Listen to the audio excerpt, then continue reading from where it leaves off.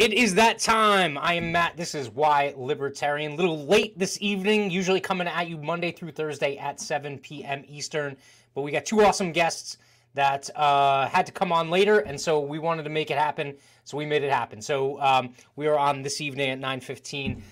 Reminder, like, comment, subscribe, share, notification bell, retweet, and if you're watching on the blockchain, upvote me, because that is the only place I am monetized. I am not monetized on traditional social media. So definitely help me out there, especially if you're watching on Odyssey or Vim on the Hive blockchain. Definitely help me out on that one. So without further ado, I am introducing two returners to the show. I got Magnus Panvidia and I got Jose Galasan. What's going on, gentlemen? What's up? Chilling, watching the world go mad still. It's great. Yeah. Enjoying this fucking banging ass elevator music you got? Yeah, dude, that's actually a bop. I'm not gonna lie. It's like elevator music that slaps is what it is. Drinking my fucking green screen beer. Mm-hmm. Dude, that is so trippy. That's awesome. I need to get that action working.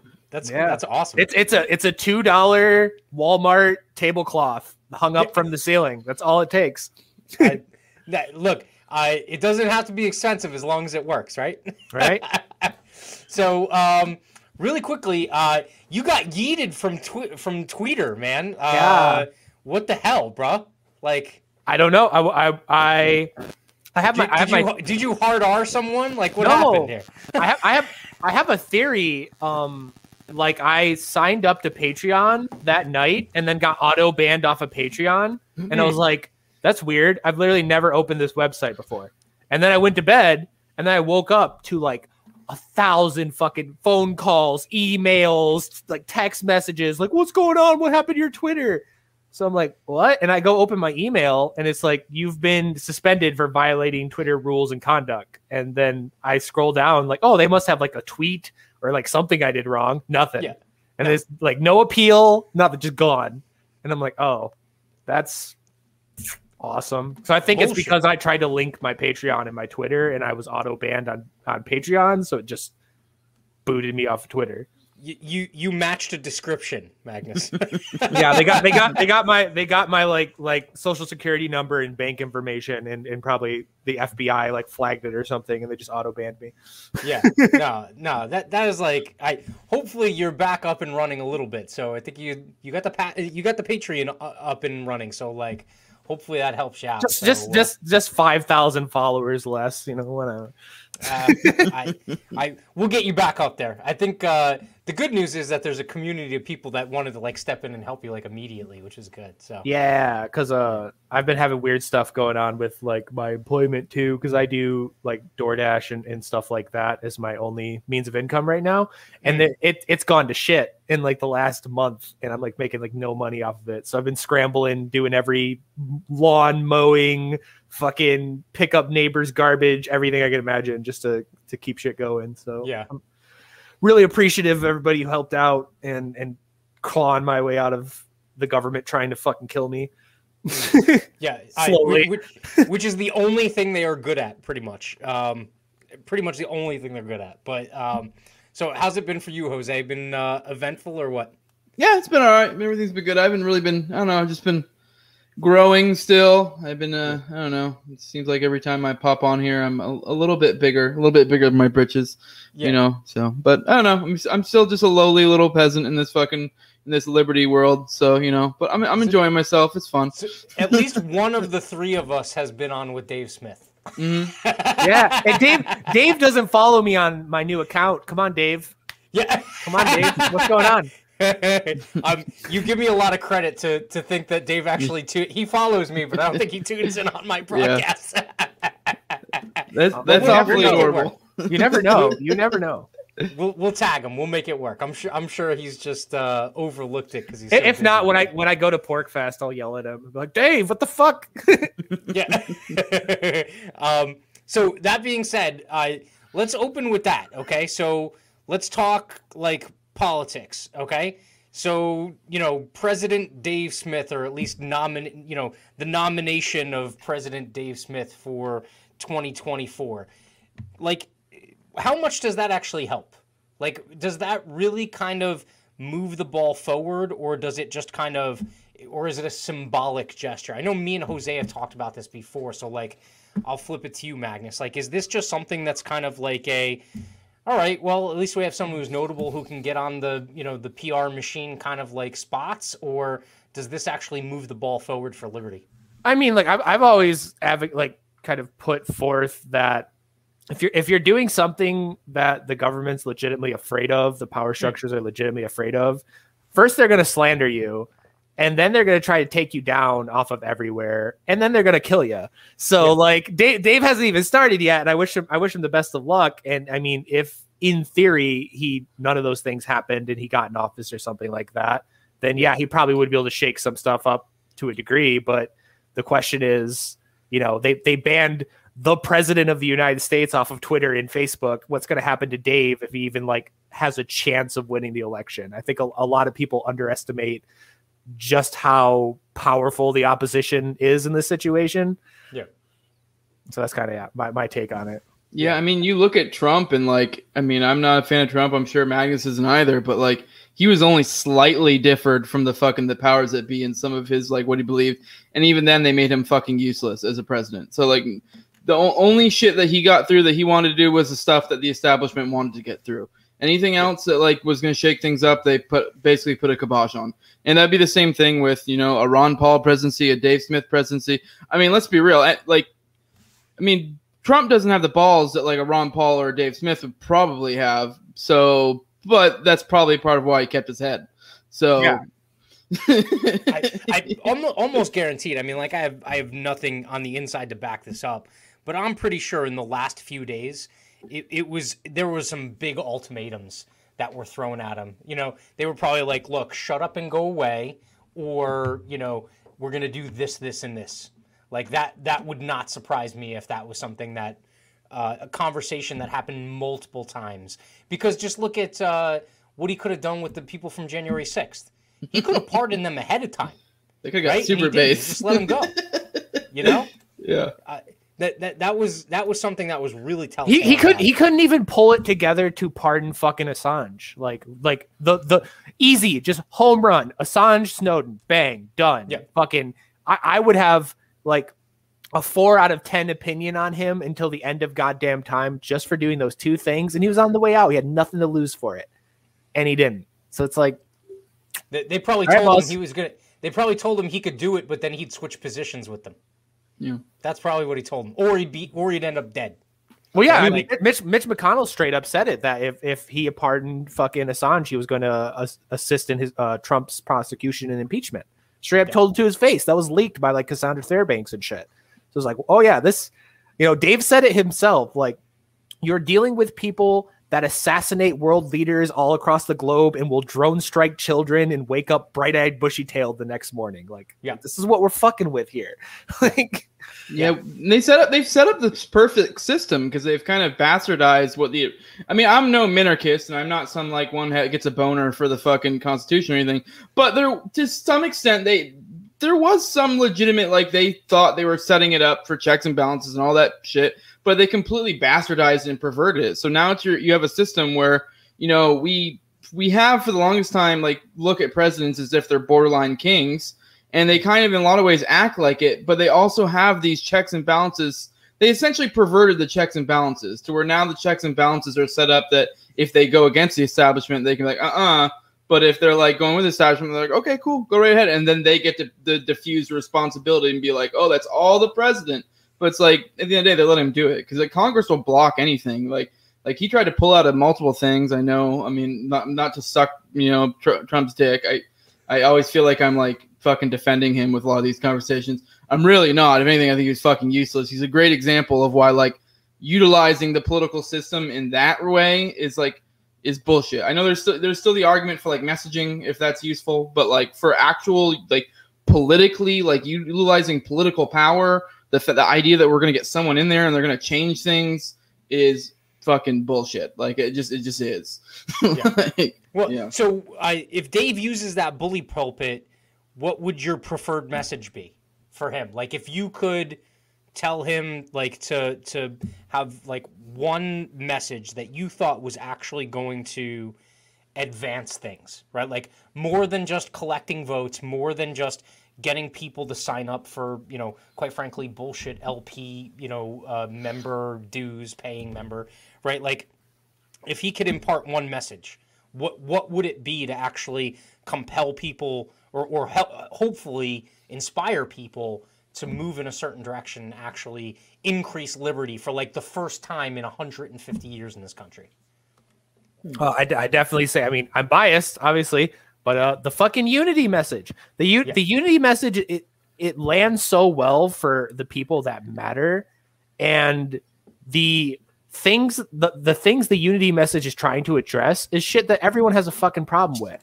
The fucking wars, the fucking drug war, the fucking bailouts. Like, this is stuff everybody has a problem with besides like diehard Obama worshipers and like George Bushites and neocons, which is a small percentage of the country. Almost everybody else, you go up to them, you tell them this stuff, they're like, awesome. And then, like if you can actually be post-partisan on that and like have the Libertarian Party be a post-partisan party and be like, hey, we're not only not on neither of these teams, we're way past them. We're like beyond whatever they're trying to do and all the bullshit they've been on. We're trying to do something greater than that. That's like the bang right there, because I'm just some idiot and I've been saying that and people love it. So like imagine if somebody in power started saying that thing. And it's not even like I'm the first person to say this. I've in arguments with some Mises Caucus people that are very anti-unity, I've gone back and Dave said stuff like this. Ron Paul has like a whole speech about coalition building and like single issue and like reaching across the aisle. Like all of the big people in the liberty movement have said stuff about unity. So it's like, yeah, let's just commit to this. Let's be the fucking unity party. And, we don't have to water any of our bullshit down. We don't have to stop screaming end the Fed or reduce any of our opinions on anything. But let's just like really hammer home the shit that we know everybody agrees with us on, I can tell you that episode that you had the other day where you had Reed was on for like a minute, but you had Ryan on. I mean, you were basically talking about Israel and Palestine, and then it kind of moved in some other things. But there was some unity there, and it was across a couple of different issues, right?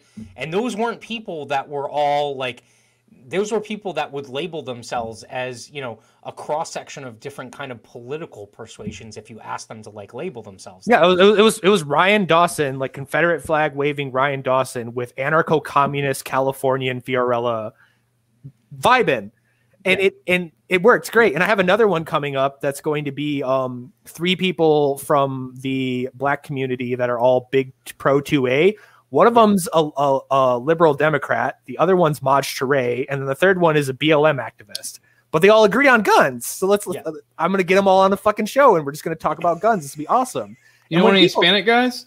Well, actually, no, you just gave me an idea. I'm actually like Twitter friends with the guy who runs the Latino Rifle Association. So it'd be cool. You just gave me an idea. So maybe. That was just a joke. That was a joke because of my name. So. I think Jose was jockeying for position on that one. Yeah, Jose, what the fuck? I'm actually, I don't know if you know this, but I am actually legit white. This is a pseudonym. It's just, but it would be funny to get me on a fucking show as a minority when I'm legit white. I would think it was hilarious. What does the Latin community think about this?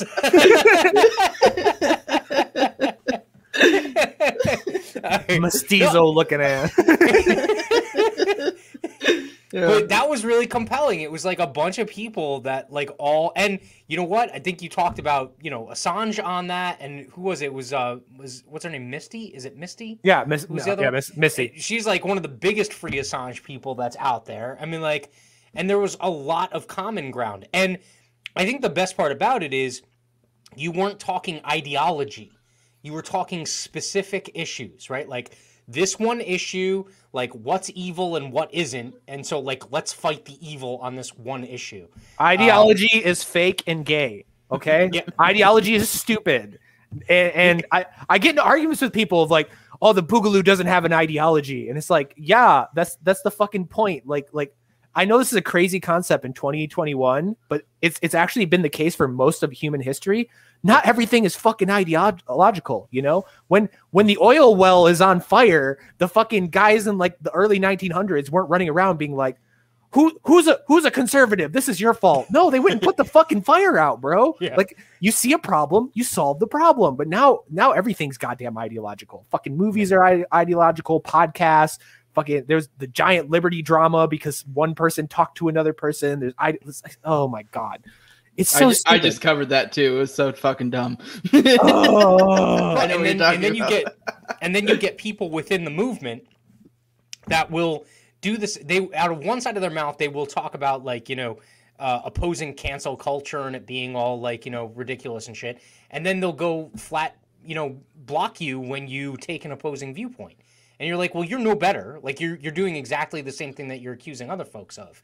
The Liberty Twitter proved over the last week that they're just as bad as cringy Twitter leftists, and you cannot change my fucking mind. That's what this last week has taught me. Platforming. We've talked actually in Malice's book, The New Right. He was talking about the idea that, like, these people that are like fringe, right? It's not just the left that has the monopoly on cancel culture. Like, try being anti-war in the lead up to World War II, right? Like, life was not a good time if you were like, whoa, hold on, maybe we shouldn't start a world war, But cancel culture exists throughout time, and it's not like any one ideological group has a monopoly on it, I grew up during the 90s where we were still on the fringes of the satanic panic, and fucking Harry Potter was banned from my school because it was teaching kids to be witches and shit. Like, we all forget about that, but that was the thing. And anime, like, I remember the whole thing. They tried to take fucking anime off of Cartoon Network for some, like, cringe fucking, like, cancel culture bullshit. And that was the right. And the ESRB, the fucking music industry, like, what's his name from Twisted Sister having to go in front of the court and, like, explain, like, we forgot about all this shit. And now the right acts like they're all holy and pure about fucking cancel culture. And it's like, no, dude, sorry. If you kind of think about it, like, the lefts or I don't even want to call it the left, the more progressive voices that are calling the right, or like the Christian conservatives or whatever intolerant. I mean, they kind of didn't help themselves in the lead up to what happened over the last few years, because you're giving examples of situations where they could have just been like, live and let live. And they weren't. They had to meddle in it. And that just gave ammunition to kind of like build that case over time for, that kind of progressive view. The woke shit is a reaction. And a lot of people don't want to talk about it. It's a reaction to what happened in the 80s and the 90s and everything like that. And obviously it's gone way into the other direction to where it's just as bad as that shit. But, like, a lot of people skip over that I was still, like, fucking beat up for being gay and shit in fucking high school. Like, that wasn't that long ago. And admittedly, I was in a very rural town, and things have gotten obviously a lot better. But, like, people forget that this is the pendulum swinging. This is the fucking boulder rolling between the two hills, and they keep crushing the normal people in between. Oh yeah, and it always overshoots, right? Like, and that's not to defend the woke shit at all. I think the woke shit is some of the most fucking destructive, annoying, pointless bullshit I've ever seen in my life, and it's ruined the left. Like, I agree with Jimmy Dore 100% when he was on Fred Hampton Leftists like 2 days ago. And he was talking about me, and he was talking actually about a bunch of libertarians and shit too. And he's like, these are the people that used to vote for Democrats like 30, 40 years ago, and they don't anymore because how shit the Democratic Party is. And they woke up to how bad the left is on a lot of shit. And it's like, and that's Jimmy Dore, Yeah.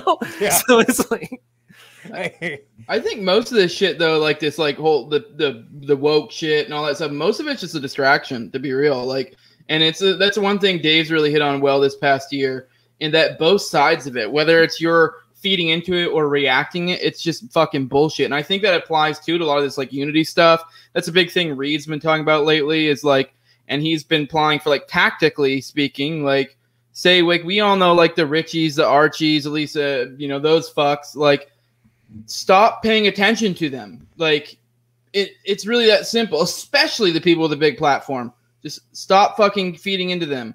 And it's like, I know, like, I mean, platform whoever you want. I mean, that word's kind of cringy, but at the end of the day, like, you got to realize, like, if you're some dude who has 15,000 followers and you quote tweet some dude to be like, look at this shit fucking take, you are displaying this shit take to the world, and you are giving this shit take a a fucking it's 15 minutes of fame or whatever the fuck you want to call it. So yeah, like, and I think it's like the reaction and feeding into these phenomena, whether they be fucking just some asshole that's going against the unity or woke bullshit. Most of the time, it's just fucking, it's a distraction, and it's like you're kind of feeding into this shit. You're kind of creating your own enemies in a lot of ways. So yeah.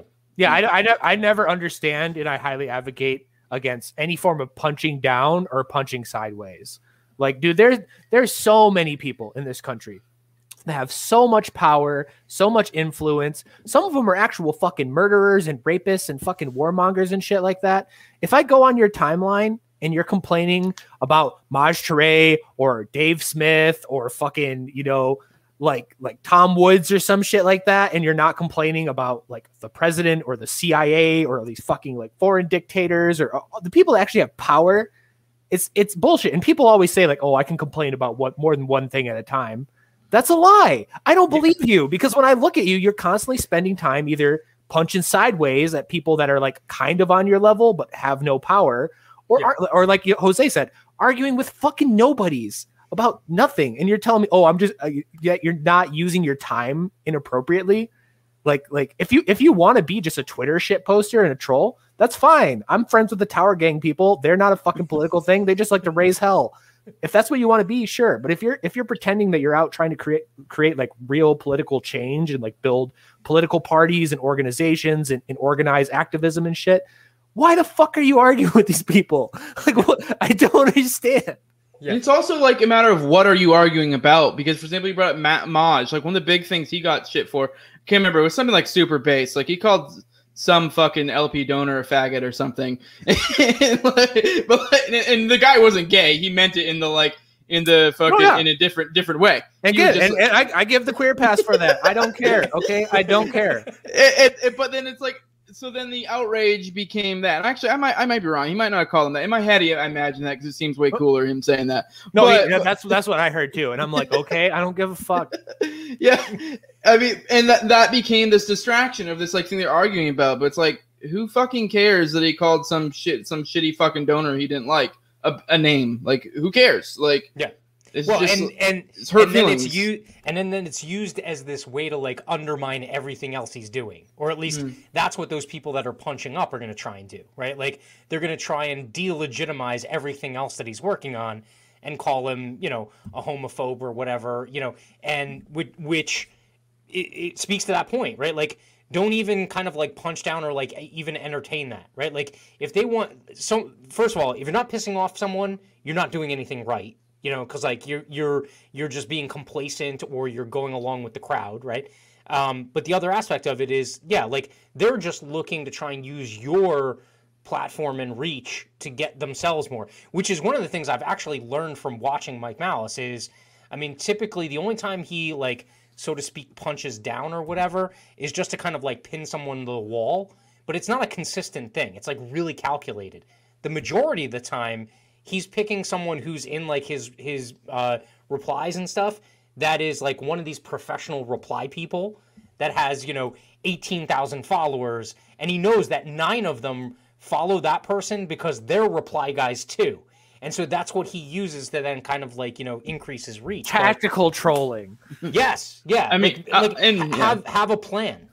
And also Malice is an agent of chaos. So, yeah, I mean, he's not really like anyone with any... Don't get me wrong, like he's I don't know, he's just kind of an agent of chaos. So I don't know if I would necessarily use him as an example of he's calculated. Yeah, like so many people, like it happens in the Unity caucus, for lack of a better term, the people that are running the Unity movement, the LP all the time. People will get mad at Malice, be like, oh, Malice is like shitting on so and so, or Malice is making fun of the LP, or anything. Malice is a militant individualist anarchist. He does not give a fuck about you or your party or this country or any of that shit. Okay. Malice cares about only what Malice cares about. And that's what individual anarchism is. Okay. So like, they're like, oh my God, his messaging isn't good for the LP. He doesn't give a fuck. And he's not part of the LP. I hate to break, like people just misinterpret. The only reason why he's involved in talking about like being press secretary is because one, he wants to be press secretary, and two, he just like, wants to. Dave's He just wants to do what he does on his Twitter in real life to actual reply guys to their face at the fucking White House. He That's wants the only fucking reason. Bitcoin. He won Bitcoin a fucking month is what he said. I can't even fathom like what the fuck. That's a lot of goddamn money. He just wants to sit in the press secretary room and call CNN reporters cucks and tell them that they're trying their best. Like, that's all he wants to do. It sounds like an awesome job, by the way. I would seriously like fucking give up so many of my personal liberties just to see Michael Malice in a press secretary room, just for like a month. Okay, like I lose my freedom of speech for a month just to see that happen for a month. I would do it because oh my god, that would be like Murray level of fucking entertainment, dude. Can you imagine the outfits? I feel like he would put so much pageantry into it. He would probably just walk up in like a Speedo and a bow tie. Like who knows? You know, we don't even know what goes on. He'd wear a pencil skirt at least once. Well, you know, it would be themed based off of whatever the Vogue thing was, right? Like he'd come in like, you know, I'm like the blank face in that one interview is just when he dressed up as the question. Yes. I was fucking dying when I saw that. That's a good reference. Apparently it was really uncomfortable too. Like he committed to it. So yeah. But that's the art of the troll. Yes. Yeah. Well, I mean, you got to play the part, right? I mean, like you got to go balls too. Otherwise, what's the point? So Jose, you wanted to talk about like the Boog and mutualism, right? So from kind of like a base level, Magnus, like how do you view? I haven't read very much on mutualism. Me either. That's why I wanted to know. Like, so what would you consider mutualism? Read Proudhon. He's great. Proudhon. So mutualism, it's technically a left-wing version of anarchism, but it's very different from like anarcho-syndicalism or anarcho-communism or anything like that. Mutualism is pro-markets in that sense, but where it deviates heavily from ANCAPs is on property. Mutualism does not believe in capitalism in the sense of ownership of the means of production. What mutualism mostly believes in is that you own what is in immediate use of you, of like what you are immediately occupying, what you are immediately using. That's what you own. You cannot own something 200 miles away. And obviously, like just like with the NAP, there's a lot of different takes on that, and it's a little squirrely. But like my personal definition of it is like if you own like a bakery. Like if you build a building and it's a bakery, well then you own that bakery. And if you want to build a house on top of that, then you own like that apartment above the bakery and that bakery. You can't create a bakery chain and have like 300 bakeries across the entire country that you maybe visit once every 4 years or something like that and say you're the owner of it because you're no longer in use. But another way that mutualism kind of deviates from left-wing anarchism is Proudhon and most mutualists are very explicitly against seizure of property. That's kind of where he split from it. He viewed property ownership in that way as immoral, but he was very explicit in saying that he didn't want it banned or he didn't want anyone to steal people's shit.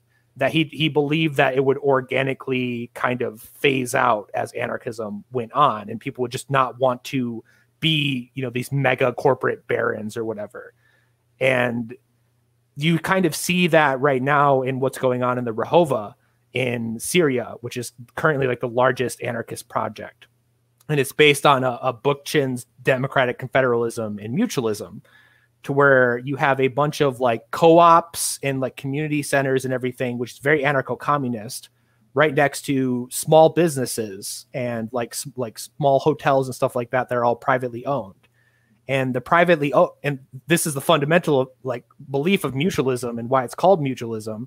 The private business owners don't want to upset the collectives or the co-ops or anything because they know it's not in their best interests financially, socially, or anything like that. And the co-ops explicitly are against seizure of property. So they both kind of just leave each other alone and live and let live. And if you talk to an ANCAP and an ANCOM, they'll both be like, well, you can't have anarcho-communists because they'll just try to steal all your shit. And you talk to an ANCOM and they're like, well, you can't have ANCAPs because they'll just turn to feudal warlords. But then in the Rehova, you have them sitting like side by side, and it's great and it's peaceful and it's currently working. So it's like that's kind of the quick rundown on mutualism. All right, let me rephrase this in my own words and see if I can understand this. I mean, obviously, this is about reading anything at all. This is just your quick summary. So it sounds to me like what you're saying is mutualism is the belief that in the absence of a state, that this is the natural way that property would present itself. And if for some magical reason there was someone who had, made some loose claim of ownership, which you to some extent wouldn't consider legitimate, of like multiple things across whatever given space, you guys would not aggress against them for it. Yeah, we would loudly complain about it, and we would be annoying Jehovah Witnesses and be like, hey, don't you want to give this property up to the collective? Come on, you really want to. But explicitly against seizing it, attacking that person, jacking their property, like, because Proudhon was before the communists. Like this, he was the original anarchist. He accurately identified that if you're going to use force to seize property, then you need to collectivize to do that. And then when you collectivize, you awkwardly end up with a government, and then that government turns tyrannical. And that's why like Bakunin and stuff like that were yelling at Marx like to his face during the time period, being like, what you're doing is going to lead to a dictatorship. And Marx just told all of them to go fuck themselves, and that his version of communism was going to be the best. And we saw how that turned out. So it's like even the left wing like ANCOMs and stuff like that were more in line with Proudhon and warning people like Marx, like, no, you can't go running around like violently seizing the means of production and shit and not go horrible. And they were right, So yeah, that's kind of, you're exactly right of like how that would go cool. down. I fucks with that. I'm okay with that. If anything, I to some extent almost kind of sort of somewhat agree with you, because me being an agorist, I do think this is one of the flaws in ANCAPs is that we get these big boners for corporations. And like because I mean, I'm an agorist, but I see agorism as like a subset. I see agorism as like a subset of ANCAP, but it focuses more on the idea that in the absence of a state, corporations wouldn't be able to rise the way they are. So, I mean, in a sense, I kind of am almost in the same thread as you, because like how you guys say that you wouldn't be able to have these like, multiple owning multiple things like that. To some extent, that's kind of what agorism's getting at too, in that in the absence of a state, that just wouldn't be feasible or really even be in your best interest, because it's a state that kind of allows you to be able to, incentivizes, having these unwieldy fucking inefficient organizations like corporations and shit like that. Yeah. So, and the most important thing to me, and my biggest criticism of anarcho-capitalism, and mutualism kind of addresses this, is we always bring up, like ANCAPs always bring up corporations and businesses and like, oh, how would, a corporation just not form a government and everything. Everything ANCAPs say about that is correct when it comes to businesses. Like there will be competition, pressure, it will be dog eat dog. Like you won't have this megacorp rise up. But there is an issue with land and the fact that like there's nothing. I always bring up the example of Marvin Haymeyer, Killdozer. What caused him to like flip his shit and finally go off? Because the corporation bought all the land around his property just to fuck with him and drive him off. And then he couldn't get water. He couldn't have a road access his business anymore. And that's what caused him to snap. And there's none of the business restrictions in an ANCAP kind of world when it comes to land. Like you can buy hundreds of acres of property and then just sit on it because like it's not costing you anything. There's no taxes. And then if you wanted to, like, I've heard the argument before of like, well, the upkeep to keep squatters off would be too much. Well, it's like, okay, well then I don't care about the squatters until one day I arbitrarily try to like go in there and be like, oh, well, you're all trespassing, and then fucking shoot all of you, like, so that's kind of like the only big issue I see in like the ANCAP worldview, and mutualism kind of addresses that of like, well, no, you can't just buy a bunch of land and then do nothing with it and never go there and just own it. Like you have to be using it for something. I just think it's interesting that we're like kind of coming from different angles to kind of get to the same place, because like I would say, and even a lot of ANCAPs would probably say the same thing. It just wouldn't, in a free world, that just wouldn't really be feasible. If you have nothing to gain from the land, there would be nothing. And I mean, I guess maybe you could say you're sitting on it as an investment, but I don't know. After a while, in a truly private property type world, everything would be, owned by somebody at some point. So, and it just wouldn't make sense to have that kind of large shit you weren't doing a goddamn thing with. So, but it is Right. kind of, I don't know, it's kind of interesting how like mutualism, agorism in a lot of ways kind of reached some of the similar conclusions in a lot of ways, but coming from different ways. Yeah, and that's the important thing about mutualism is like when you compare like anarchism, like normal, regular, unflavored anarchism, left-wing anarchism, and right-wing anarchism, these are kind of structures, and like almost law isn't the right word because it's anarchism, but like legal structures in a sense, like ANCAPs are property, like ANCOMs are the collective and everything like that. Mutualism is more of a moral philosophy of like, if you're a mutualist, you don't want to do these things and you want other people to become mutualists just so they also don't want to do these things. But that doesn't mean you can't. And that's kind of like I separate of like you can be like an ANCAP in terms of the law of how you handle property, but then religiously, quote unquote, be a mutualist, if that makes sense. Well, so what's interesting is like you guys are talking about this in terms of like, all right, where the overlap is and kind of like similarities and also maybe things that might be like slightly different in terms of perspective or ideology, right? Or not just ideology, but like just perspective. So one of the things that I've been doing, like I've told everyone, I think I told Jose this one, like the reason why a podcast is more so for me. It's like to learn, and then I get to like bring people along for the ride, right? It's the cheapest way to have great conversations with important people. I love it. It's fantastic. And the best part about it too is like it keeps me going as opposed to like if I was, just kind of reading on my own or something, I would probably hit a wall, But something that I've always been looking for, or I'm always looking for is I'm always looking for that common thread, right? Like, so I did an episode where I was like, look, I'm not religious. I was raised Christian, but to this day, I wouldn't consider myself like part of an organized religion. But what I can see is a commonality amongst not just religious thought, but all of these different types of perspectives of thought in like natural law, right? Like in natural rights. They are a common thread. And so you can have whatever color of that you want, as long as you don't violate them, right? Like that's like the commonality. And it sounds like if we were just more successful in getting people to understand like what true like freedom looks like, that it wouldn't even matter what color of freedom they were choosing, right? Like, I mean, that's really kind of the direction that I think a lot of us have to head in. The problem is like, how do you make that tangible, right? Like, how do you get like, there's no real slogan that at least that I've heard of like that's like, let's all be free. Like, what does that mean, right? Less prefix, more anarchist. That's what I always say. I stress on the "and," right? More prefix, less suffix. I think is what you meant, right? Is that what you're getting at? I like failed the English. Part? Yeah, okay. Well, you fucked with me for a minute too, because it's you're talking about the anarchist without what's the fucking Anarchist without adjective. Yeah. So, and I'm about that too. I mean, a lot of people get like caught up on the ANCOM thing because like the whole distinction of, because that is a big deal for like ANCAPs, like the ANCOMs, like because the idea is that like depending on how they define their beliefs, a lot of them are like, hey, we're gonna, if your private property isn't okay, and that is an aggression. Like a lot of people see private property as an aggression, and it's like, so for us, well, that's kind of a fucking big deal. So it's like, so I could see where the issue is there, but at the end of the day, like to some extent, I'm kind of down with diagonal unity and the fact that like, yo, like, okay, cool. I mean, don't get me wrong. Once they start becoming like Bolsheviks and shit, I might be getting a little sketch. But right now, I'm really not too scared of those factions.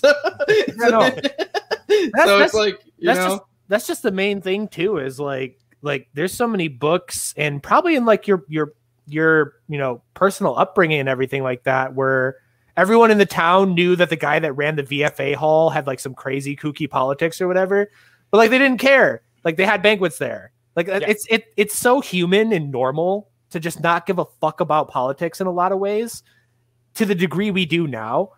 And it's alien to fucking 2021. Like somebody the other day was like, why are you retweeting Rome, who's a good friend of mine? He's a Detroit communist. And they're like, why are you retweeting him? And like, if you don't like communists, whatever.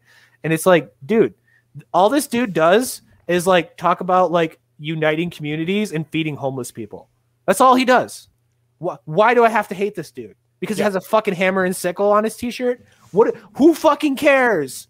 It's a symbol. Symbols are spooky. Like, get over it, bro. Like, I don't give a fuck, man. What does that say about his personality? What does that say about how he conducts himself, how he treats his kids, how he talks to people, how he treats women, how he helps that doesn't say shit. It's just a fucking logo. Like, sorry, bro. Like this fucking thing doesn't. Well, I'm trying to point it. This fucking thing doesn't mean anything. The fucking igloo doesn't mean anything. The libertarian fucking thing, the elephant and the donkey or what? None of that fucking means anything. That's not real life. It's stupid. No, it's jerseys. Yeah, like it's team jerseys. That's all it is, right? And here's the other thing: is how pretentious is it to condescend to think you got everything nailed? Right? Like one of the reasons why I would have called myself an atheist for a long period of time was like, I was like, how pretentious is it for you to be like, I don't know, Jewish or Christian or Muslim or whatever, right? And be like, oh, we know it all. Like, we have the true story. You guys are fucking idiots because you believe something different.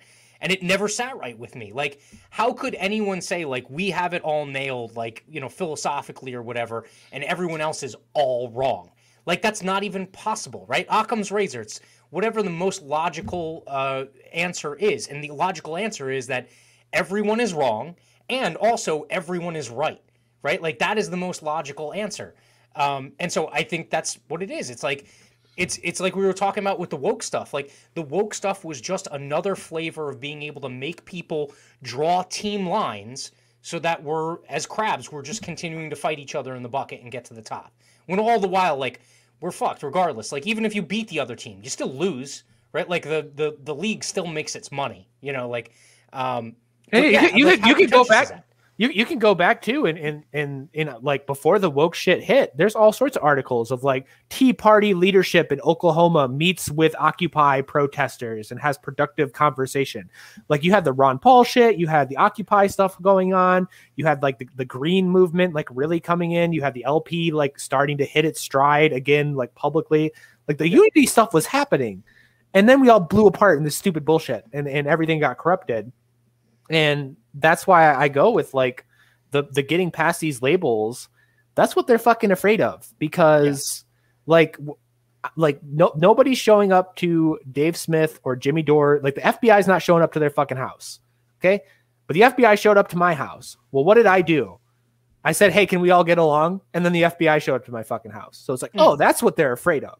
Like, I haven't shot nobody, threatened nobody. I don't have anything illegal in this house. I don't commit no fucking crimes. I don't like harass fucking public figures or anything. But the FBI showed up to my house, and the Secret Service showed up to my fucking friend Summer's house, and she doesn't even own a gun. So it's like, that's obviously what they're fucking terrified of, is the unity shit. I mean, there's a little bit more to what's going on there at Magnus, but yes, I get what you're getting at. That's why I brought a little more context. Well, that's why I brought up my friend Summer, because she's a BLM activist. She doesn't own any guns, and the fucking Secret Service showed up to her fucking house for anti-police memes she shared on Twitter. That was their excuse for showing up to her house. It's like, really, fuck the police. But from that standpoint, they couldn't write you off as a kook. Right? Like, that's why they came to the house. If they could character assassinate you, they don't give a shit about you, right? Like, but if you're one of those people that is actually, like, has a good backstory, they don't have, like, a ton of skeletons in their closet, or at least, they're not, like, a crazy person like Alex Jones, right? Yeah, the worst they got on me is I said I'd wipe my ass with the flag of the Soviet Union. Oh, God. Oh, no. Sorry. God forbid. God fucking forbid.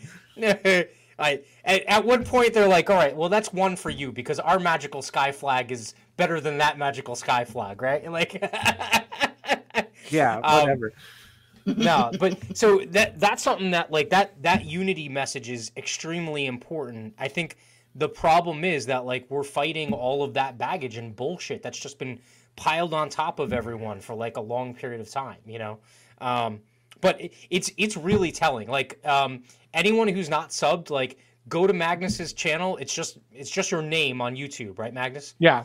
Go to Magnus Panvidia on YouTube and check out the Unity or Death podcast series because it's absolutely fantastic.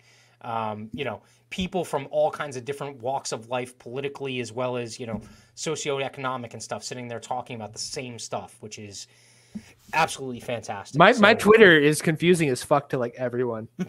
I got communists and Mises caucus people and quote unquote loser brigade people and fucking Democrats and Republicans and like militia dudes and ANCAPs and fucking everybody just like hanging out.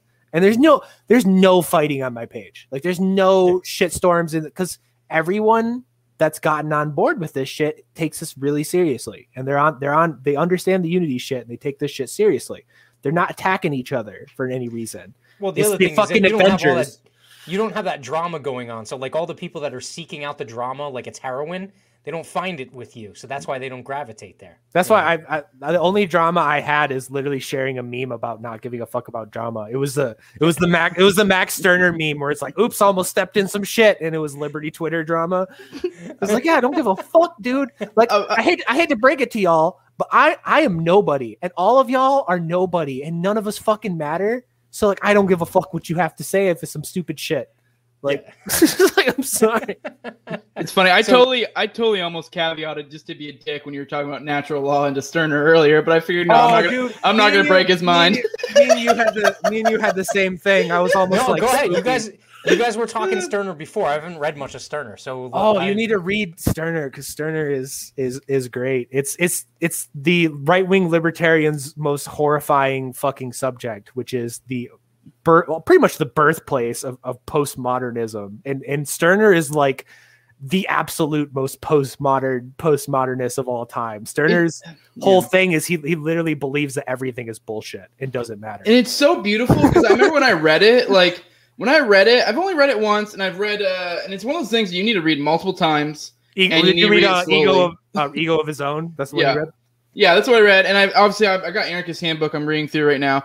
But so I'm on the Max Stirner part right now. But yeah, it's beautiful, and you can like read it, and you see so many influences of other modern like thinkers. Like I can see Ayn Rand in there. I can see Konkin. I can see fucking like I haven't read any of the postmodern guys, but it's clearly postmodernism in there. It's Rothbard and stuff like that pulled a lot from him in terms of like the idea of like mutual. What's the word I'm looking for? Like mutual association, because Rothbard and all the NCAPs really heavily associate with who you want to associate with.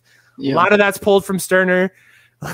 It's like think hyper individualism, but even then in a way, but then it like somehow magically then becomes like a union. It's like his thing is union of egoists. So yeah, it's I don't know. It's I don't really know to start with it. Like, but yeah, he definitely like throws out shit like natural law and stuff. But it's like one of those things that once you start wrapping your mind around the concepts he's saying, it kind of makes sense. Because it's like for example, if you apply the concept of hyper-individualism and everyone is just to an individual level working only for their individual means, like what they think is best for them, but then you do that across an entire populace, at the end of the day, like it's kind of like one of those things where it's like what's good for the goose is good for the gander type thing. So it's like you don't need shit like natural law and stuff like that. And at the end of the day, it's kind of like I don't know if it was you that I talked to before. It's like people get so caught up in like natural law and shit or like morality and like is it subjective, objective? I think it's subjective and that's fine. But at the end of the day, it's kind of like what like it's not really that crazy of an idea that like, hey, I don't want people to hurt me or take my shit. So wouldn't it make sense for me to promote people to not hurt people and not take their shit? Like, it's really that fucking simple. And people make it way more complicated than it needs to be. And be like, well, natural law this or fucking objective morality. And, well, if without objective morality, we could just do whatever the fuck we want. It's like, okay, yeah, but then you just have a really shitty fucking world. Like, wouldn't it make more sense to just be like, well, then we could just, like, be civilized human beings and work this out?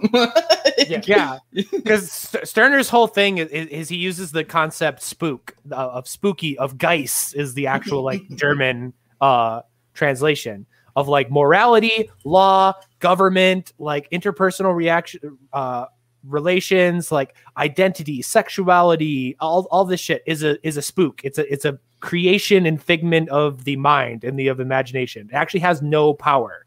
And his whole thing is like, not that none of these things matter, but that you should constantly stop and just like on every single thing in your life and be like, do I really give a fuck about this at all? like, am I really not murdering people because I was told it was wrong, or do I just don't want to do it?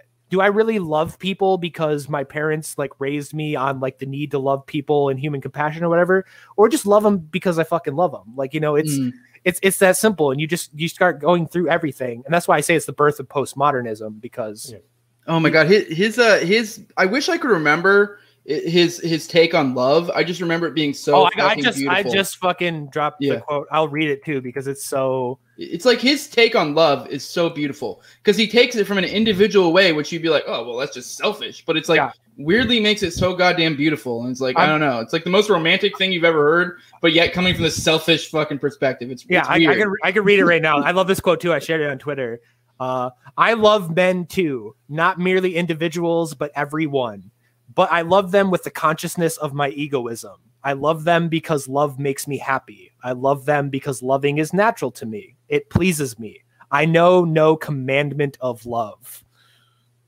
And that's exactly Stern. He doesn't love people because he was told to, or it's culturally acceptable, or men and women are supposed to get together to reproduce. He just does it because it fucking feels good. And it's like, there you go. Like that's, and so many people are like, oh, Sterner just sounds like a selfish asshole. And like, he always talks about like there's no such thing as property and shit. So like, oh, he's a commie and all this. And I love his take on property. It's so genius. And it's like, I got the quote for that one too. It's like I do not gaze upon your property as your property. I gaze upon it as always being my property. Which I can, it's like, yeah, it's to that point of like only and people get mad and they say he's stupid or anything like that. But I think it's just undeniable that, especially in an anarchist society where there is no laws or government or anything like that, the only things that fucking matter are what you decide to matter. And if you decide it doesn't matter, then there's nothing telling you that it should matter. So it's like, what do you do? Then it comes down to someone else's ego to fucking combat yours. And it's like, but wouldn't it make more sense to just be in a state of symbiosis and not fucking be at odds? It just makes the most sense. Like, I like his take on property because it's like his take on property like really simplifies it. Like that what you have is what you have. It's like really just, I know it sounds retarded and it sounds like but it's kind of like at the end of the day, like if I go fucking kill my neighbors and take their house and I live in their house and no one ever does a goddamn thing about it, I know a lot of ANCAPs can read and go, well, fucking, that's an illegitimate property claim and blah, blah, blah. It's like, but at the end of the day, like no one did a goddamn thing about it. And here I am. So in what way is this any different than being my property? Like, and it's not advocating doing that. Like in an anarchist world, that wouldn't like make sense because there's obviously going to be other people that's not in their best interest to allow that to happen. Yeah, but it's a simple fact of the reality that if it's not a priority to your neighbors to protect or avenge you from somebody, then how can you argue? You can go through all of like the Rothbard and Spooner and everything and about all the natural law and everything like that. But if nobody decides that's a priority, but you and someone else overrides that, and nobody backs you up and nobody wants to represent you or whatever, that's just reality. That's going to happen in anarcho-capitalist society and anarcho-communist society. Like if you got nobody in your court and nobody gives a fuck about you, then that's just how, and that's how it is now, even with the law. Like the law, we only care about the law as much as we're willing to put energy into it. That's how fucking millionaires get off with a ticket and guys go to fucking prison for their entire lives over possession of weed, is because that's how much we care about it. So I can see it from the standpoint of, I agree with you. Like at the end of the day, most people will go to some kind of centralized authority as a default for conflict resolution, right? Because they almost want to wipe their hands of it. But like they don't want to be the one to resolve the conflict. And so in those situations, you know, that conflict resolution has to do with the pre-work that you did, right? Like, did you build community? Do your neighbors respect you? Like, do you have a collaborative? And I'm not talking about a government. I'm talking about a bunch of people that actually respect each other, like you said. Like, if someone came and attacked you, they'd be like, whoa, hold on. Joe's a good guy. Like, I don't want this asshole living next to me, right? Like, that makes sense. Whereas nowadays... Your neighbor is going to get to you before the ambulance does. Well, which is typically the case, right? Like that's the argument for being able to carry a firearm and protect others around you and things like that, right? Which, interestingly enough, like that aspect of things, I think people nowadays, for some reason, whether they rationalize this or not, they look at law from a subconscious standpoint of, if I'm getting screwed, I want everyone else to get screwed equally, right? Like, I think that's the way they look at law. I don't think they look at law in this, like, beautiful, I mean, maybe there's a handful of people that are deluded this way, but they look at the legal system as, like, this way where it's like, well, look, if my life's going to suck, their life has to suck just as much. Like, that's what it is, which is where you get all these, like, you know, law and order types that are like, well, you broke the law. And you're like, well, it's a shitty law, right? Like, it doesn't matter. And they're like, well, I abided by it. And you're like, well, you chose to. You could have just broke the law too if you wanted, you know?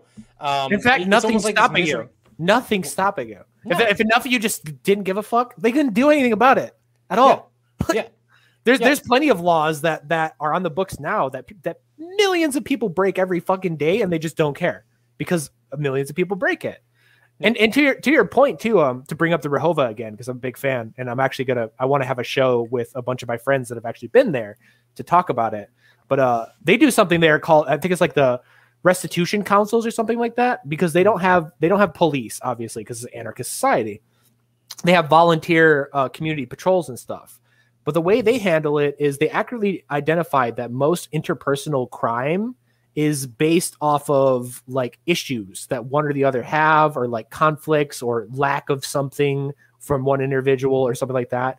So they pretty much just sit people down in a room and ask, like, why you did this? What do you need? What is the problem? And they suss this out together to actually get justice.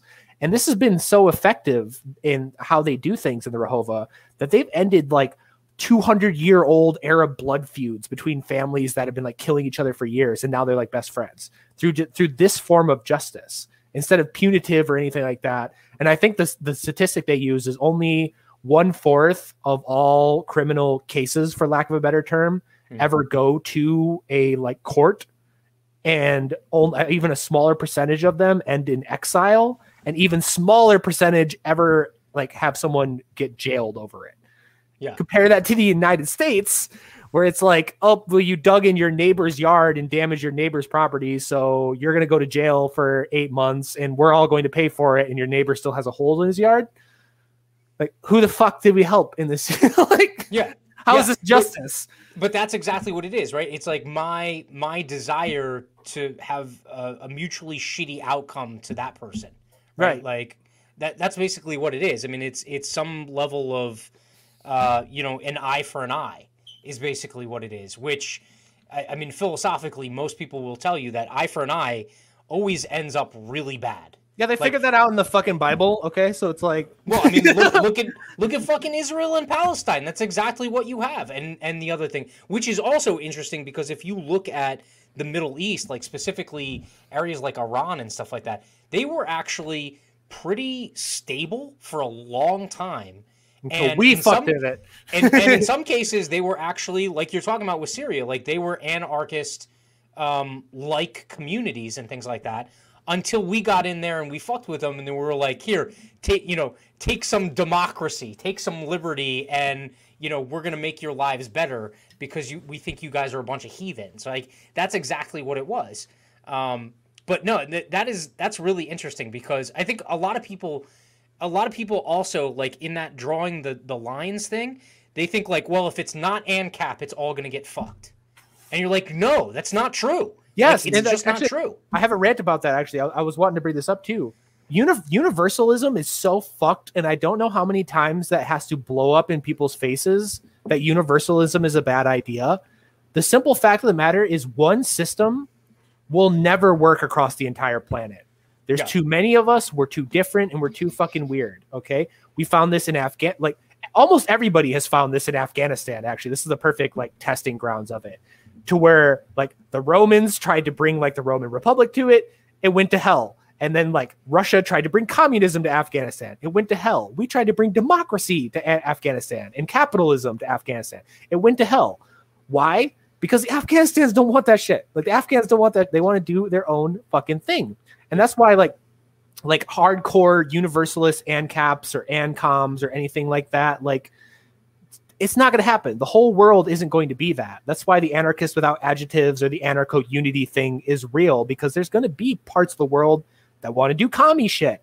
And there's going to be parts of the world that are going to want to run a business. And there's going to be parts of the world that want to be a bunch of anprims and throw poop at each other in the woods. Like, and if you try to force this on everybody, like it's either going to require a bloody, brutal dictatorship, or it's just going to go to hell. And like, I don't know how many times we have to, manifest destiny, all of the collapsed empires. Like it's very Western. And I bring this up in particular when it comes to like a lot of anarcho-communists that are universalists that want the global socialist revolution. Like, no, I'm sorry. Like there's going to be people, and not just individuals like us or whatever, but like entire cultures and shit. They're going to want nothing to do with it. Sorry. You have to build your worldview and your goals around reality. Reality will not adapt to them. Like, I'm sorry. And that's kind of the beauty of like what we were talking about with Stirner. Like that kind of like creates a through line among a lot of these different ideologies. It's kind of like, all right, well, I'm going to do what I'm going to do, and that's that. And it's kind of like, it's the idea of individualism is you just, and it's not to mean you can't work within collective. It's just the idea of that at the end of the day, you can control yourself, you can control your sphere of influence. And like being this, like everyone needs to have this like larger concept that I have is just not applicable. And it's like, that's why I think once you start grappling with the ideas of fucking Stirner, you start realizing why shit like objective morality or fucking natural law is in a sense kind of bullshit. I mean, I think they have utility, but like, so like my thing is like, I like using like, I've said like religion has utility. Like if I can get you to the same conclusion on some concept, and I think it's an important concept, and I have to utilize natural law, objective morality, religion, whatever, I will fucking argue from that perspective to get you to where the conclusion I want you to be at. Sure. But then from there, then I may be like, later we can be like, all right, well, let's work on the logic we used to get here. And that's kind of like where I'm at. Like at the end of the day, like as long as like, as long as it's kind of like gets you to what's advantageous to me in a sense. I know that sounds fucked up, but it's kind of true, and what's advantageous to me is more liberty. So yeah. And that's why like if you call yourself an anarchist, this is so much better on the left, as annoying as it might be to say, when it comes to reading anarcho theory. Every goddamn ANCAP. Okay, I have your reading list. It's real simple. Okay, fucking Stirner's Ego and I is not long at all. Read that. What?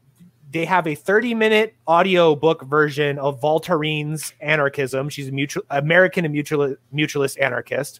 Listen to that on YouTube and read Proudhon, because that is a lot of the like moral foundations of kind of anarchism without adjectives and stuff like that. And then you could build, you could put that underneath or on top of, either way, your Rothbard, your Mises, your Hess, and everything. Like, you could do that, but like, I highly recommend those three things in particular, because Voltaire was the same way.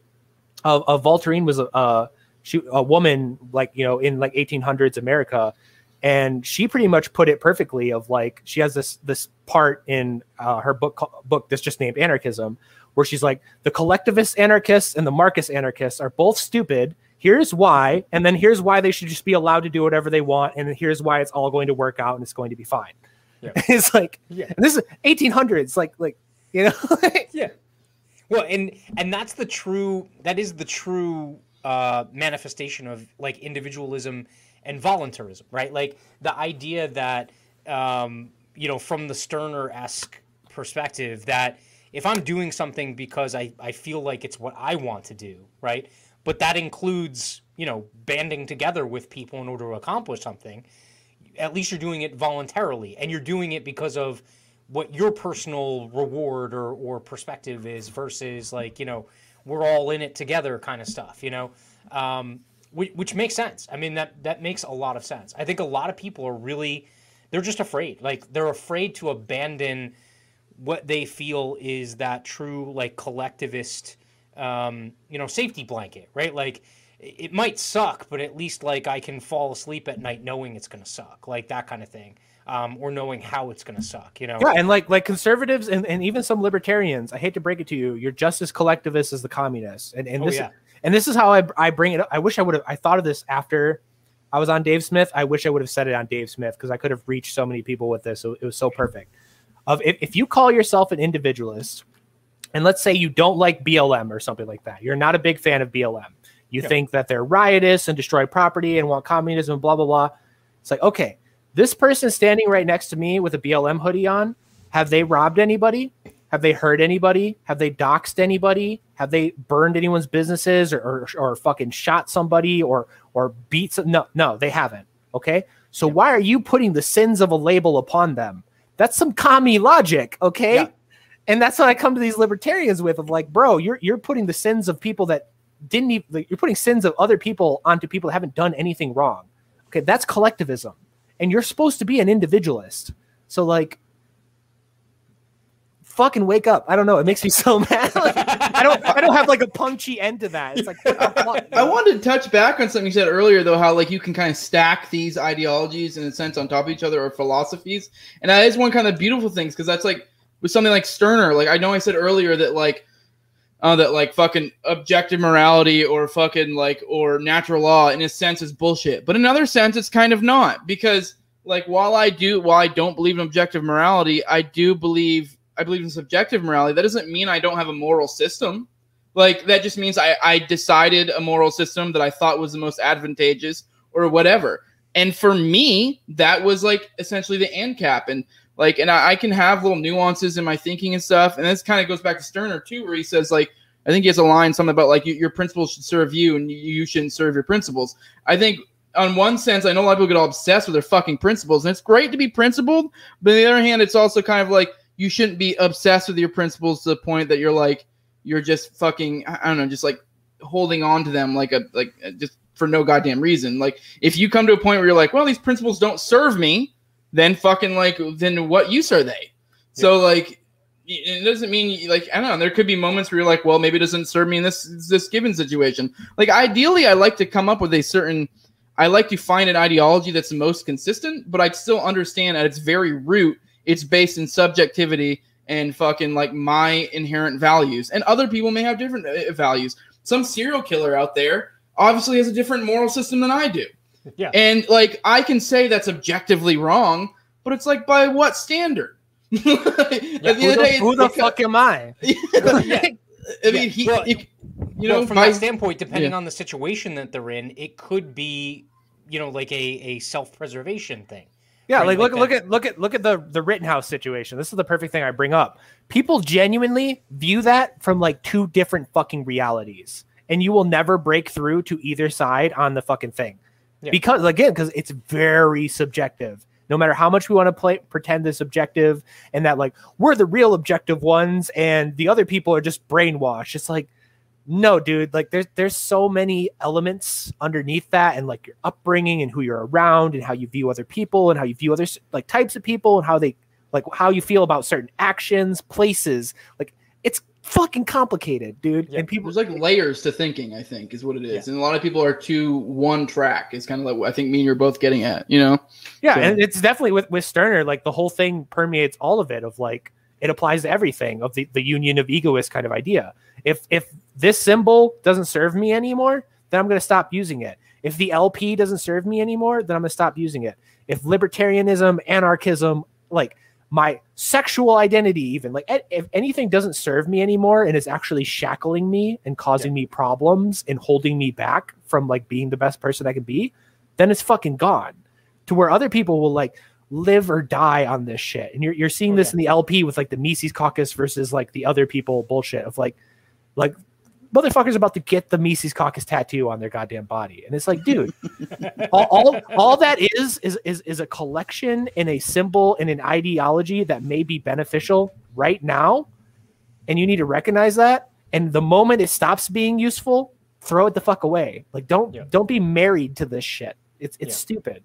Well, so from that perspective, something that also has been discussed a bit and things like that is the idea of it came up in the Monopoly on Violence. And so if you watch the Monopoly on Violence, they were talking about this, like what the next generation of like true, freedom would be in terms of, politics and how you would live your life. And it was this pan political idea, right? Where sitting in your house right now, if, whatever, representative democracy suited your mood, right? Like you could say, okay, I'm a representative democracy person. And then tomorrow, if you're like, you know what, I really don't like that anymore. Like I would rather be an anarchist or whatever. And then you could voluntarily associate based off of what your persuasion was, right? And so I think that's why like the concepts of decentralization and getting things as small and as local as possible down to the individual makes way more sense, because the larger the collective grows, the more the abuse, the universalist perspective ends up hurting way more and more and more people, right? You end up with these imperialist kinds of wars and things like that happen because of that us versus them mentality. Not to mention the fact that, I mean, you came up with this example before, Magnus, like having like that ANCOM community living next to an ANCAP community. Yes, like, why would I want all of it one or all of it the other? What would be great is if one day if ANCOM town sucked and you were like, you know what, I'm moving, I'm out of here, right? Like, it's part of the reason why we have 50 states and it's not like one big contiguous just blob of people. It's because you actually have alternatives that are out there where you could go to. Absolutely. And that, like, that the volunteerist part of anarchism is what fucks people up, because I always see this perfectly represented in anarcho-monarchism. And people are like, how the fuck do you have anarcho-monarchism? That seems like polar opposites from each other. But it's the simple fact of the matter is, if someone wants to, and I'll tell you what, there's probably a lot of people that do want this, just want to be like, you just want to be like, yo, fuck it, I voluntarily want to be ruled by a king. As long as they have the ability to, at any point, just be like, oh, I'm good, I'm done with this is boring, and move on. Yeah. That's anarchism. Yeah. Period. If they want to have 100 people in a room and they fucking like have anarcho-pastaism where they like divine what they're going to do that day off of a bowl of spaghetti, if that's what they want to fucking do, cool. Like it's no skin off my back. You know? Yeah, I'm very much like, I don't really give a shit as long as it's anarchy. Like, because like at the end of the day, like, because I know a lot of people like usually when we're talking about this, we're talking about ANCOM, ANSOC, ANCAP, and whatever the fuck, like mostly the economic system. But it's like at the end of the day, as long as you're like, I don't want coercion and I want to be able to do whatever the fuck I want to do. And what like most of the time, most people's thinking is just like, oh, once the state goes away, magically we'll group up in collectives, or magically we'll have fucking private property all across the land. I mean, I'm obviously lean towards that, toward like more of like a Hoppian type society where it'd be private property everywhere. But I could be fucking wrong. Who knows? Maybe once the state withers away, we all fucking decide like, hey, if we all group together and work together, and we could have like the ANCOM type system or ANSOC or whatever the fuck. At the end of the day, I don't give a shit what economic system presents itself as long as the coercion isn't present. Like, as long as we're doing it voluntarily, I don't give a fuck. Yeah, people fuck up all the time because they just assume, again, like I always bring up Bookchin on your show, Matt, because he's so fucking great. I forget the exact quote, but he has this thing of one of the biggest flaws of human thinking is that we always try to base like the outcomes or the results or the aftermath of our actions on the current situation now. That's not how the world fucking works. Okay. If you were sitting there in 1980 and you didn't have postage to like send a letter to your dead grandma, you weren't sitting there being like, well, don't worry, because as soon as we live in like a Lysander Spooner situation, then I can just send mail super cheap and for free, and I won't even need a postage stamp. That's why Lysander Spooner was a prophet, and we just need to have Spoonerism. Yeah. Because then 10 years later, you send grandma a fucking email, and he would have never known that. The idea of the internet never crossed fucking people's minds. They had no idea. They weren't calculating based upon it or anything like that. Yep. And boom, something changed. So like we have no fucking idea how things are going to turn out. And anyone who tells you is a liar. And that's the most annoying thing about ideologies right now, and why I very heavily advocate like updating them, is if you look at the most prominent kind of political philosophies right now, they're almost all dudes that were dead 100 fucking years ago. Okay. Marx, the founding fathers, like Spooner, like Rothbard and Bookchin were the two most recent living dudes, and these guys died like 5 years after the internet became popular. Okay, Yeah, there hasn't been like Hoppa, but even then, old fucking men, like old men. None of these people grew up with the internet. Like this whole new world we live in is alien to them to a degree. Still, there has been no post-internet anarchists. And we won't know what's the next thing. Maybe we'll get fucking instant transmission and travel will become irrelevant, or unlimited energy. And then like half of our costs of everything go down and we might have luxury Star Trek space communism. Like we have no fucking idea like how this is all going to go, you know? So you raise a fantastic point. And this is actually something that there is commonality across. I mean, like most people that hang that anarchy, prefix or root on whatever their perspective is, they'll actually agree on this. They'll say like, well, you don't know what the world would look like if we just adopted, anarchy, true anarchy or liberty, right? The reason why the agorist perspective really kind of appeals to me is because it is kind of pretentious or it's like an assault to be like, oh, no, we are going to dictate that you are going to live under anarchy. I think if given the option tomorrow, like you said, I think a lot of people would still stick with the state. They would be like, all right, well, I just want to see how it works out over there first. Like, I know what this is like. Let me see what that looks like. And with like the internet and stuff, there's a dude who, and this isn't new, like 10 years ago, he took computers, Wi-Fi connected computers, and he put them in the middles of villages in like out in rural India. Okay. And these kids didn't speak English. A lot of them spoke like Bengali and all this other stuff. And the computer's in English. He comes back 3 months later, and they know how to surf the internet, send emails. They're teaching each other. Like, no adults are involved in the teaching process. And so he says it's like an example of like these self-assembling systems. Just that kind of example goes to like the evidence of like all of these conservatives that are like, well, masks shouldn't be worn in schools and CRT shouldn't be, taught in schools and stuff like that. And you know what? I believe there shouldn't be any of those mandates. But at the same time, abolish all schools. I mean, get rid of them. Like, or you don't even have to abolish them. Just take your kids out. There are things that are available. Just take them out, right? Like, but for them, they are locked in this us versus them battle. Like, it's this epic, like A versus B all the time for them. Yeah, and if it's not A, then it's wrong. And again, we are innovative motherfuckers. And yes, on the topic of education, we've actually like broken new ground in the last 6 months on this, and nobody's talking about it. But this is probably the most interesting thing that's happened over COVID. Is a lot of the lower middle class and upper lower class moms during the pandemic when the schools were shut down, they had kids that were really struggling with like social interaction, and they couldn't do the school shit over the fucking computer, and they couldn't focus and everything like that.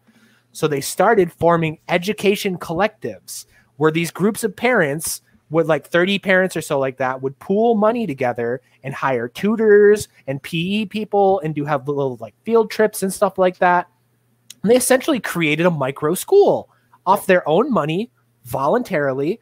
And that's better than all these that's better than private school. That's better than everything like that, because you're building this tight knit group of kids who parents all know each other. All the parents are involved. They're picking the tutors. The tutors are coming. Like, I think the one I'm thinking of that was actually hit the news was like this group of like 10 families. They would rotate which house the school, quote unquote, happened at. So the kids were like sharing toys and stuff like that, and like, really getting along. And that's fucking revolutionary. Like, yeah. and that was some bored soccer moms in California that came up with this shit. Yeah. Yeah, I think one thing you were getting at too there was the fact of this us versus them type thing. It's like basically like a cultural war thing, and that's kind of like, I know a lot we get caught up too in the left versus right on the cultural paradigm of like, and this kind of goes into the economic thing I was getting at earlier. It's like at the end of the day, as long as we have anarchy or something close to it, like who gives a fuck about this cultural divide?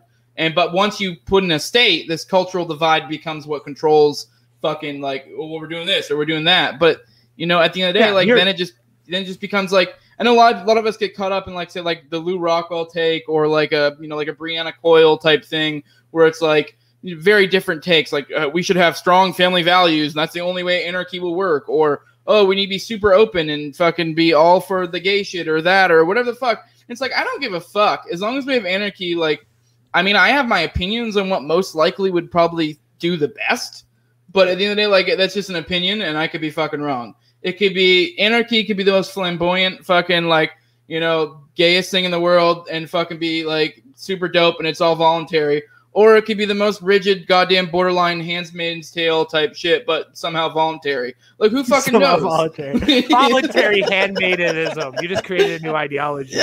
But no, you're right. You're right. A Handmaid's Tale kink, almost guaranteed. Almost guaranteed. But that just goes to the point too of I've used this analogy before of the culture war shit is totally a product of the government, because you're locking 100 people in a room and dropping a slice of bread and a handgun and then locking the door. Like, what do you think's gonna happen? You know, like we're gonna fucking kill each other over this power. And like to circle all the way around to the very beginning of this, that happened with in schools of the left is taking over now, but the right had that shit locked down forever. Yeah. Fucking girls don't show your shoulders, no spaghetti straps, no Harry Potter, no metal music. Like, that was my school, my publicly funded public school. Okay, that was all right-wing bullshit. So like now it's left-wing bullshit, but it's like, it's because of the government. It's because we're constantly fighting over the stick, and we keep putting more nails in the bat, passing the baseball bat back and forth, put another nail in it, attach a razor blade, whatever. Eventually somebody's going to get clubbed. And that's what we see in Rome. That's what we saw in fucking Germany. That's what we saw in Russia. That's what we're seeing, you know, like what happened with Great Britain. Like, we've watched this play out over and over again. But then people are like, no, I just need to take control of the government and make sure they respect my culture and my religion and my race and ethnicity and everything. And then make sure by force that everyone else does it. And then make sure they participate by force, and everything will go perfectly fine. And this kind of comes back full circle to what we were talking about at the beginning, how whether you're feeding into it or being reactionary, of how this whole culture war shit is just fucking bullshit. Like, it just feeds to, like, you know, put you in these two fucking, you know, sides, you know, whether you're feeding it or being reactionary. Like, it's just all fucking bullshit. At the end of the day, this whole like culture war nonsense is just a fucking, like, basically an illusion. Like, this is like not what matters, and we need to get past it. Like, it's a spook. It's a spook. It's a fucking spook. Well, and it feeds into the imperialism too, right? Like, the imperialism is us, you know, condescending to think that we have it nailed, and then trying to export that to other places, which makes it even worse, right? Like, it then magnifies the universalism that we think is so fantastic, which is actually the opposite, you know? Yeah, look at like every bad thing that's happened, like Nazism, Stalinism, the Crusades on both sides, the Muslim Crusades and it was all universalism, manifest destiny. Like, all this shit was, well, we need to make sure the entire world is on board with our bullshit. Yeah. And it's always ended horribly. But someone real quick in the chat wanted to know thoughts on free market anti-capitalism. I mean, Konkin, Center for a Stateless Society. I'm all about all that shit. That's good shit. I mean, I guess it depends what you mean by that, but like, because capitalism is just definitions. So like, that's literally the idea of like Center for a Stateless Society. They have a great video on Reason Mag where they talk about how capitalism and socialism are essentially anti-concepts, because now, like in 2021, those words mean fucking nothing, because they have like 100 different definitions to 100 different people. So that's why he's saying like anti-capitalist free market is like, that's more specific. Because if I go outside right now and I stop like 50 people and I'm like, hey, what's capitalism?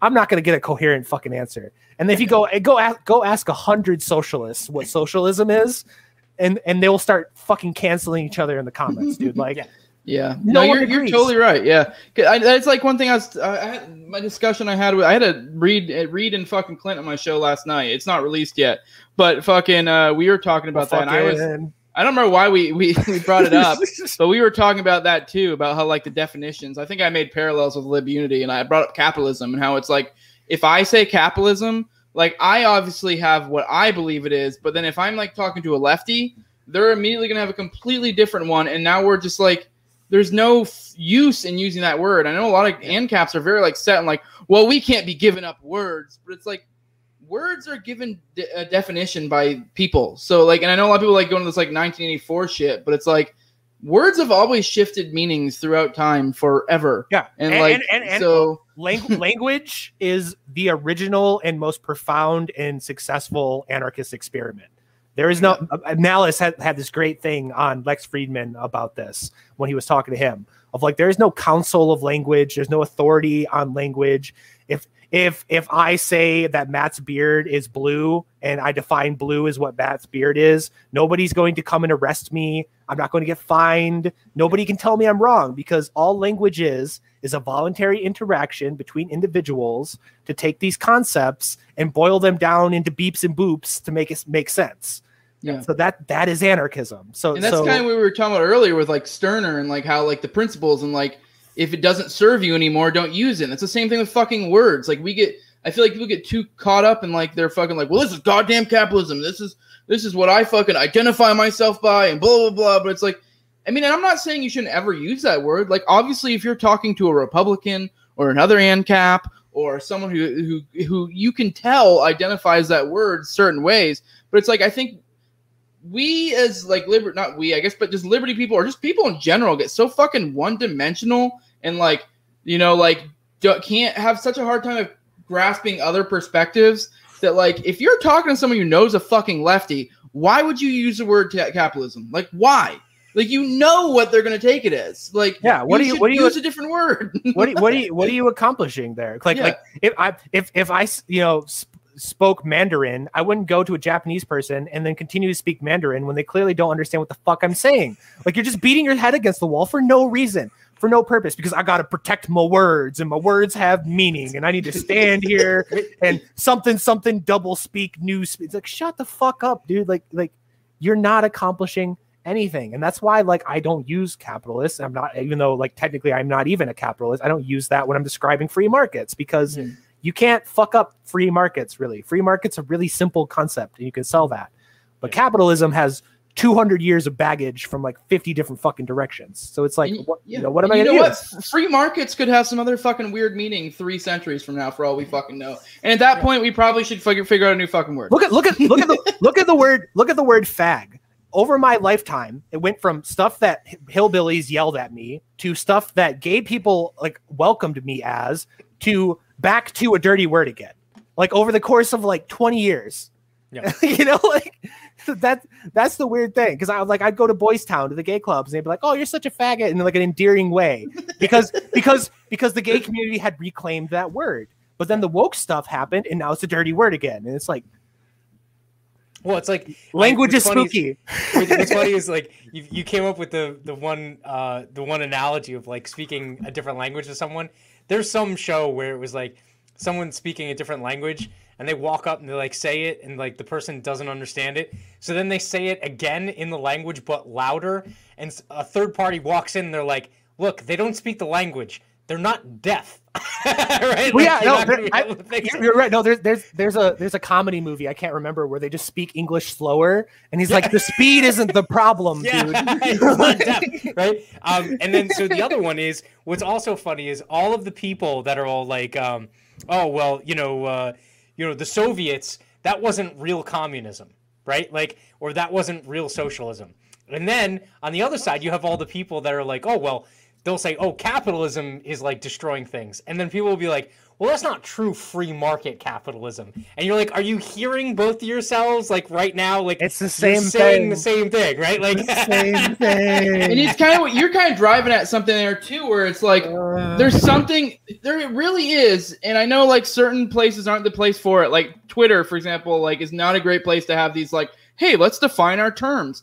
But like, you need to remind yourself that people may be defining things differently. And so like we've talked about like ANCOMs and shit multiple times. And it's like, that's why I don't remember. I said something earlier, but it's like, if I'm talking to an ANCOM, I can just immediately just make a bunch of assumptions and be like, dismiss them. Or I can be like, well, what do you mean when you say that? Like, how does this to you? Because like, I mean, I know as an ANCAP, there's so many goddamn different like variations within just ANCAP. Like, so it's like within ANCOM, like, and a lot of people dismiss them offhand and be like, well, these motherfuckers are going to come try to steal my private property once fucking shit pops off. But it's like, You don't fucking know that. Like, maybe ask them. Maybe they're a retard. Maybe they don't understand their fucking ideology. Maybe they don't really take it that seriously. Maybe it's some college kid that thought it was a fucking cool term. Like, you don't know. That's a lot. That's the other thing too. Do not slander anarcho-communism with a bunch of stupid Berkeley kids who have never once read fucking Kropotkin, saw a red and black flag on some dude's face and thought it was cool and started calling themselves an anarcho-communist. Okay, yeah. It's not as bad in the ANCAP community, even though we do have a whole bunch of people that have no idea what the fuck anarcho-capitalism is and they're fake. But in the ANCOM community, there are more fake ANCOMs than you will ever believe. And just ask them, have you ever read Conquest of Bread? And if they say no, they're not a fucking ANCOM, because that's where that comes from. You don't even know, like, oh, I'm a Catholic, but I've never even opened the Bible. It's like, well, shut the fuck up. Like, what do you mean? Well, to Jose's point, you're coming up on someone who's like labeling themselves as something, but they're not omniscient. They don't know everything there is to also know about that label. So maybe they're saying that because they met a couple of other people and they're like, these are cool people. They said a couple of things that I like. I'm now labeling myself as that. But now if you assume all of the baggage that comes with it, maybe they're not on board with most of that stuff, you know? Yeah. I used the analogy the other day of a Klansman that accidentally joins the Black Panthers because he's a really big fan of cats, and he never bothers and he never bothers to Google it or look into what it means. Like, and there's a lot of people that do that. A lot of people are like anarcho-capitalism, so that's just super capitalism. Great. It's like, no. Like, that's not what the fuck's going on here. And even if it is someone who's well-read, understands their shit, you still need to keep in mind what labels are. All labels are is a quick way to understand someone's like ideology. A quick way. It's not a perfect way. You can come up with quick assumptions, but at the end of the day, you still need to be like realize, like, for example, I call myself an agorist. Like, if I'm going to be specific, that's what I call myself, an agorist. So, like, the most specific way to describe me. But even then, I'm not a perfect agorist within agorist philosophy. I have minor differentiations. I'm sure Magnus isn't a perfect mutualist. Like, I'm sure he has minor, differs in some ways in, like, what would be the conventional mutualist. I mean, I'm assuming you're an ANCAP, Matt. I'm assuming the same thing with you. So it's like, and that's like, when you have these assumptions, you need to realize that. You know? Get 100 ANCAPs in the room and ask them to define the NAP. You're gonna get a lot of different answers. You get a lot of different fucking answers. Okay, I think you could get 2 ANCAPs in a room and ask them, and they wouldn't agree. Right, and that's and see, a lot of people are like, oh, it's ideologically inconsistent. No, that's fucking great. In fact, I love that it's ideologically inconsistent because ideology is stupid. Like how can anything be consistent across 1 million, 2 million, 100 million fucking people? Like what? I forget where I brought this up on. I think I just made a Twitter post about it, but people are like comparing statism to anarchism. And it's like, you want over 30 million people over hundreds of thousands of miles in completely different climates and cultures and races and religion and everything like that to all get together under one system and agree to be very careful and intelligent with these super powerful tools of oppression, and nothing bad will happen. To where my ideology is, hey, the people that are immediately around me will figure out a way to be chill. And I'm considered the radical, the extremist, the irrational person, the crazy person. Like, no. Like, you want to herd 1 million cats, and I want to just hang out with my neighbors. Which one of us is the crazy person here? Yeah. Well, look, we're going on an hour and a half. I want to make sure that I'm not holding you guys up too much, and I also got to make sure my wife doesn't change the locks on me before I get home. But so that being said, I want to give you both an opportunity. Where can people connect with you and follow your stuff? Go ahead, Magnus. Okay, I'm on a whole bunch of platforms now. I'm on PeerTube and Cat. It probably exists. There probably is. Actually, no, I've seen it. People want to anarcho cat girls. I'm a cat breeder. Exactly. But yeah, so I'm not kidding, by the way. Free market cats. Free market cat. I breed Sphinx. So anyone out there who wants a Sphinx in the Florida area, hit me up. I breed Sphinx. So hell yeah. But yeah, I'm on PeerTube. I'm on Odyssey. I'm on YouTube. All of that. That's my video stuff, which is the Unity Death podcast. It's all under just my name, Magnus Panvidia. I'm on Spotify and Castbox under Unity or Death if you want the audio stuff. And then just Twitter, really. That's kind of where I'm doing my things now because I've been banned off of fucking everything else. And you'll probably see me on the ground somewhere at some point because I'm as soon as I get financially stable again, I'm going to go back to doing street activism because I'm obsessed with that shit. I love it. I've never felt more alive than when someone pointed a gun in my face. I'm one of those crazy motherfuckers. So it's the only way I can come at this point. yeah, I know, right? Why are you single? It's like, because no one was willing to kill me.